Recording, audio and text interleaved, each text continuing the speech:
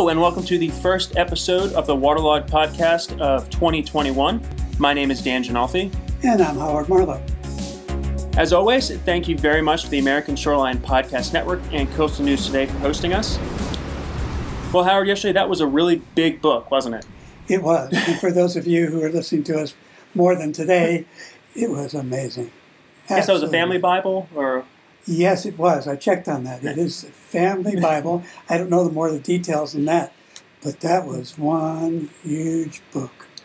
So we have a new administration, and we're doing a special inauguration podcast today because, well, there's a lot of change going on in the world, starting with the administration, but we've got new members of Congress, we've got new leadership at the Corps of Engineers, we've got, of course, a new cabinet that comes in with Biden, and a lot of very, very positive news. Now, I don't know if it's just the way that I read headlines over the past 4 years, but I feel like I didn't read a lot of headlines in a positive voice. In the past. Yeah. And now, I don't know if it's just my sentiment, but I am seeing a drastic change in just the way, at least I'm reading headlines. I don't know if that's just unique to me, but a lot of the headlines that I was reading in the past 4 years I felt things were being taken away in terms of, this is repealed, now that's repealed. And steps forward were being taken back. That's a better way to put it. Yeah. I think that's true. I think we have, from a perspective of the coast and the environment, there are a lot of things that were done that step backwards in terms of air quality, water quality, things that are very important, not just to the coast, obviously. Right. So I agree with you. Yeah. I mean, in particular, some of the things that we're seeing from, I guess they're nominees at this point, but are likely to be confirmed by the Senate, looking for market-based approaches to climate change. Yeah. And I know those words have been thrown around, but just about every member every nominee of his cabinet, whether they're in a position for climate or not, are drawing some connection to climate. Even Janet Yellen, exactly, the Federal Reserve Board, plans to create a Treasury climate hub. It will be focused on financial system-related risks and tax policy incentives towards climate change. If you've been following Waterlog, you know that one of the things that we've been talking about is how to get private money into the hands of local governments for coastal resilience, essentially using market-based approaches for coastal resilience. Exactly. And this really is the pathway forward. Yeah, I mean, you can no longer, not just because of the pandemic and not just because of any particular president or administration alike, you can no longer look to the federal government to solve all of our problems. We're not in that position anymore. So we have to be able to say, how are we going to using market-based approaches? What does that mean? Well, what is the business interest in having coastal resilience, for example? Lots of it. From banks that have the mortgages on the property that's, is decreasing in value, to folks who have their businesses that have their manufacturing plants, warehouses, distribution, their railroads, buses, whatever it may be that they're using to get products from one place to another. It's all there. So it is good business to have a good, resilient environment economy. And the Corps is a business. Yes. And if they're not going to get money from the federal government, they're going to have to get money somewhere else. And I think what we're seeing is local governments using other forms of assistance from the Corps. Regional sediment management assistance, technical assistance from the Planning Assistance to States program. Yeah, I think that's very true. To be able to look on the coast, if you have a sandy coast and you want to preserve that sandy coast, you got federal beach projects, and they're mostly in place on the East Coast. We've got obviously friends on the West Coast where they're trying to get them in place.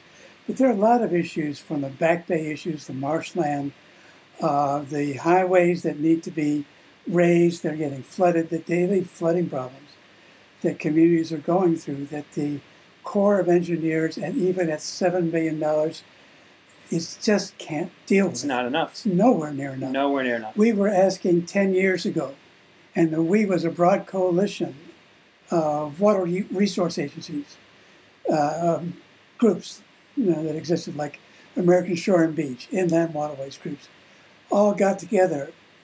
We got together with the Corps of Engineers, and 10 years ago, $7 billion was a capability need based on what they knew that they had. We're not talking about climate change, all of that stuff. So there's no way that they're going to be able to do that. We have a lot to talk about, and coming out in February, we are going to really dive into everything new that happened in the Water Resources Development Act of 2020, the Energy and Water Development Appropriations Bill that came out. All of this came out in the President's Omnibus Package, which was signed into law on December 27th. I mean, there is just so much coastal going on. And a lot of it's related to climate change. Yes. But that's just fine. Yeah. You know, if he's going to talk about climate change, and as long as coastal resilience can be brought into that, that is fine. Instead of, because I don't expect him to talk directly. You mean the president? Yeah, I don't expect Biden directly to talk about coastal resilience. No, he's got us back into the Paris Agreement. He's got a lot of things to cover before he gets to coastal resilience. Exactly. So as long as he's talking about climate, exactly. I'm happy. We're on a good path now. We're on a path where the word climate change is not a four-letter word.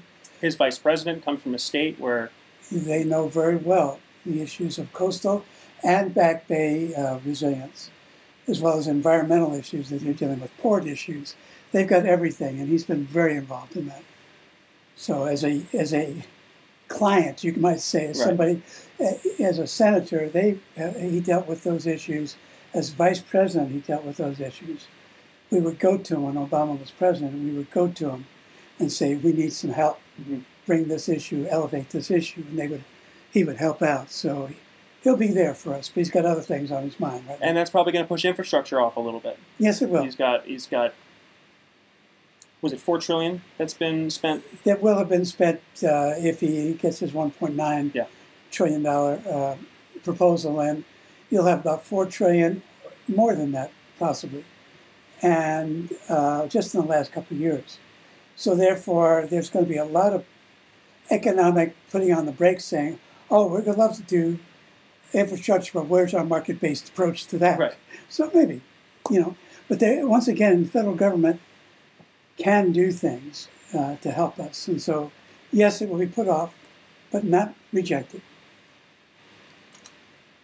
I think it's a win-win on the issue of infrastructure. So just understand that when infrastructure comes up, water has to be included in that. So we'll be talking about that later in the year. But we had a lot of change going on. We have new members of Congress. The Senate, obviously, yesterday on Inauguration Day at noontime or shortly thereafter, changed hands from control of Republicans to the Democrats. That means that we can't yet tell you who's on what committee, because the committees have to reorganize. They have to be split on 50-50 kind of basis, giving a slight edge to the Democrats, so maybe more than 50-50, but the eventual control of the Senate is in the hands of Vice President Harris, who is President of the Senate. So she gets 2 titles. She got yesterday. Not bad at all. And so that's true of Congress. Administration, obviously the President's trying to get his cabinet going, and they have to get approved by the Senate. And there'll be some back and forth on some of those, but I would expect the next couple of weeks we'll have those in place. And then you get down to sub-cabinet levels.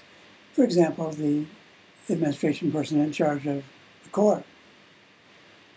I have no idea who's that's going to be, nor does the President. We've heard some rumors, but nothing that's really solidified yet. And that's it. Those are big shoes to fill. So yes. it's and I want to say that the outgoing Assistant Secretary, R.D. James, I thought did an extremely good job. Did a fantastic job. He fought, and it doesn't mean that we agree with every decision he made. But this man cared about his job.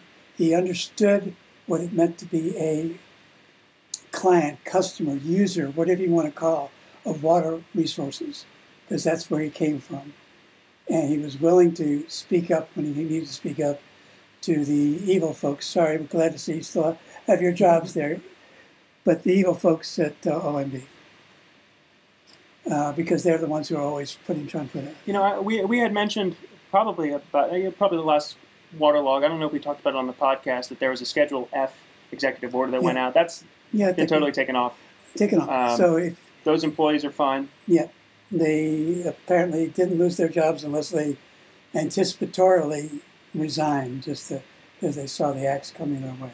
But according to the reports we've seen, there was an effort to try to get people who are in the civil service policy positions moved to political positions, which made them subject to the will of the president.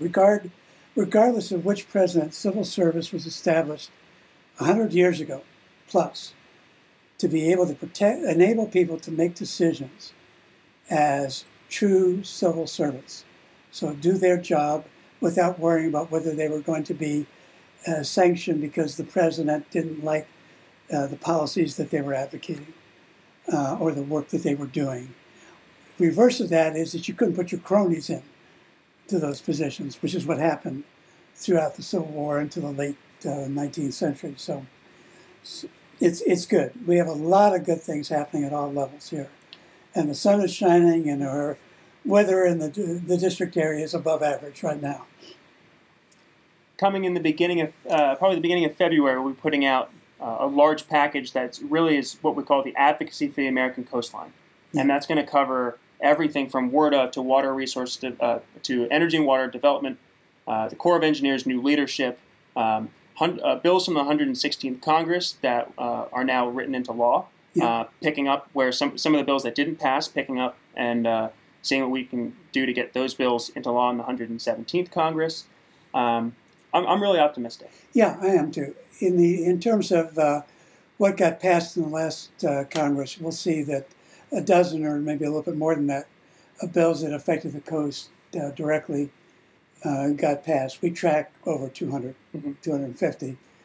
It doesn't mean all of them, we're not carrying a scorecard on, saying that more than 50% of them should have gotten passed. But a lot of them dealt with issues of resilience and climate change. One of my favorites is finally, we've been working on this issue for years, is beneficial use. Yes. Finally, Congress is saying, you are not dumping that offshore. Yeah. You need to look at it and make sure that if it is not suitable, okay, you can dump it. But the current standard, for anyone who doesn't know this, and I think we repeat this a lot, the current standard is to just dump it offshore. Yeah, to use the least cost method. It's the least cost. And now enough, putting it even a mile off coast can be cheaper than putting it right next to you 1,000 feet away on the shoreline or near the shoreline. So that was in WRDA. Yeah. We don't know how it's going to be enforced by the Corps, but the Corps puts out guidance, and we'll be looking for a notice in the Federal Register over the next month or so, where the Corps will be putting out a list of all of the WRDA 2020 provisions that it's going to be writing guidance on. That'll be important. We'll alert our listeners to that too. The guidance is critical. Because that'll tell us what they really plan to do. Exactly, and just another reminder: WRDA is and has always been bipartisan. Yeah, this is something that both sides of the aisle are fighting for, and it's good for us. Quite frankly, good to work with everyone. Near unanimous votes on WRDA. Yeah, which you just can't find on anything else. You could tell them that you want to have a unanimous vote on the Pledge of Allegiance, and you would not get a near unanimous or unanimous vote on it. It's just kind of amazing to me that the things on the coast, and we've been fortunate over the years, we've worked with members of both parties. We don't care because they are concerned about the coast, about resilience, about making sure that people are safe on the coast and thriving in the coastal economy. So I like it. I like the work that we've been in over these years, and that really didn't get affected by the last president in a direct manner because we were able to work with Congress in the same way. But I wouldn't even say we took a pause. I just think things slowed down from where they were going. Yeah, it didn't feel like they were going forward again. Right. You always have to make progress. It's like in business. If you're not making progress in business, then your business is failing. Well, the same is true in society. The president pointed this out yesterday. I believe it was he. Which president? Speech. Biden. Okay. Yeah, that one. And he talked about, it actually was Senator Blount, who is chair of the inaugural committee, he talked about the fact that the Constitution says in order to form a more perfect union, the folks who were the founders said not to form a perfect union, but a more perfect union. What does that mean? There's a constant desire, equality, all of those things. I don't want to get off in the high clouds here, but it required constant work. You had to work at it to make it more perfect. So the same is true with our environment, with our economy. Things have got to get better, and people always want to say, I want things to be better for my kids than they were for me. Right now, I think there's a feeling like we don't know. Well, sometimes it's, I can speak from our own experience. Sometimes the success that we have on the coast is 2-3 years after the majority of the work has been put in. Yeah. So it's hard to sometimes see that, and then 2 to 3 years later, when the reward comes, it doesn't feel so sweet. Yeah. But things are happening, and I am very optimistic, and we have a whole lot to talk about. We'll be back with you guys the first Wednesday in February, and we will just have so much to talk about, more than I can name.